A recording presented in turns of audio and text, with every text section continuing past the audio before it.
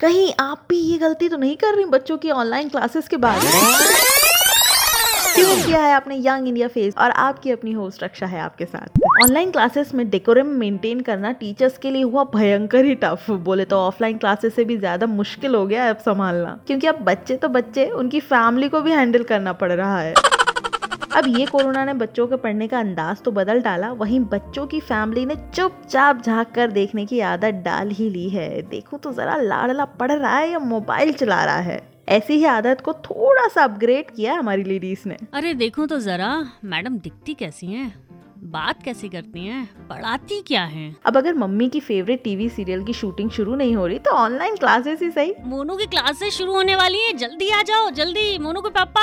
अरे मोनू जरा रिकॉर्ड का बटन तो दबा। और कुछ देर बाद, मैडम जी हमें आपका पढ़ाने का तरीका कुछ समझ नहीं आ रहा है। भाई जहाँ क्लासेस में होता था पिन ड्रॉप साइलेंस, वहीं ऑनलाइन क्लासेस में राजमा बनना था, बैगन कौन लेकर आ गया, किसने बनाया। अरे बारिश हो रही है, पानी गिर रहा है, जल्दी से जाके रस्सी पे से कपड़े उतारो भाई। और तो और मोनू अरे वीडियो ऑफ कर, खाना खा ले, पहले बर्तन मांजने, बाई भी नहीं आ रही है, सब ने खा लिए, तेरे ही बर्तन रह गए, जल्दी करना, काम खत्म करना है। और ये जो तथ्य मैंने आपसे आज साझा किए हैं ना, ये सच्ची घटनाओं पर आधारित है, क्योंकि टीचर्स ने शिकायत की है। जी हाँ, दिल्ली के एक स्कूल में स्टाफ ने भिन्न भिन्न प्रकार की शिकायतें की हैं स्कूल प्रिंसिपल को। अब ये तो ऐसा हो गया, एक बच्चे की फी पर पूरा परिवार एडमिशन ले रहा है, तो परिवार वालों से क्या कहेंगे? नो। बस थोड़ा सा स्पेस बच्चे को भी दीजिए, चाहे वो ऑनलाइन क्लासेस में हो या फिर उसके खेलने के वक्त हो। वैसे आज जहां जमाना ऑनलाइन क्लासेस में मशगूल है, तो वहीं कोई है जो रिकॉर्ड पर रिकॉर्ड बना रहा है 100% अटेंडेंस का। यस, आज है मेरे साथ जोधपुर की सुपर गर्ल यशस्वी सोनी,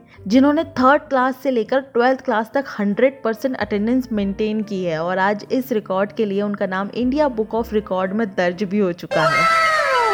यशस्वी कभी सोचा था कि ऐसा भी कोई रिकॉर्ड बनाऊंगी? स्टार्टिंग में ये नहीं था कि मैं रिकॉर्ड बनाऊंगी, तो स्टार्टिंग में था 5 to 6 years हो गए थे। I used to get 100% attendance का award every. So coming to class 12, I realized that I've already covered 10 years maintaining 100% attendance. जहाँ एवरेज अटेंडेंस की महारत थी, नकली पेट दर्द का बहाना मारकर गुठली मारते थे, तो वहाँ आपको असली पेट दर्द तो हुआ होगा ना? It happened. बीमार भी होते हैं, अलग अलग फंक्शंस भी होते हैं। You know, I am very fond of going to different functions and fairs and festivals, and I used to attend them all. ऐसा नहीं है कि मुझे 100% अटेंडेंस रखनी है तो मैं उधर कॉम्प्रोमाइज करी थी। अच्छा, कभी रेनी डे तो आया होगा? ऐसा हमेशा होता था, बारिश आई है तो ऑटो वाला नहीं आएगा, और उस समय पे पापा मुझे हमेशा स्कूल ड्रॉप करते थे। ओके, मम्मी पापा ने भी कभी नहीं कहा कि बेटा आज स्कूल मत जाओ? ना, like they were the inspiration, like they used to send me to the school. Starting में 1-2 years तक मुझे लगता था कि छुट्टी नहीं लेना देते हैं ऐसे, but still at the end of the year जब मुझे वो एक अवार्ड मिलता था ना, 100% अटेंडेंस था, तो that used to encourage me. तो ऐसा क्या मोटिवेशन था आपके स्कूल में जो आप रोज स्कूल जाती थी? उसके लिए भी एक चीज है, जैसे मैं ना क्रिएटिव फील्ड में बहुत ज्यादा इंडल्ज रहती हूँ, आर्ट फील्ड और ऐसा, तो हमेशा से स्कूल में हर टीचर से अप्रिसिएशन मिलता था, कभी भी कोई पॉइंट मुझे नेगेटिव नहीं मिला।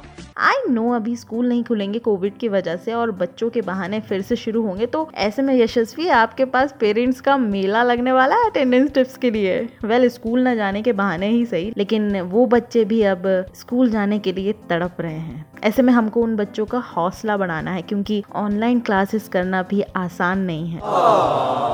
बाकी मैं भी आपसे ऑनलाइन मिलती रहूंगी, हाँ, सोशल मीडिया पे, फेसबुक, इंस्टाग्राम, ट्विटर, आप कहीं भी यंग इंडिया फेस सर्च कर सकते हैं। सो हमारी बातें वहाँ भी होती रहेंगी। तब तक के लिए स्टे ट्यून, बाय बाय।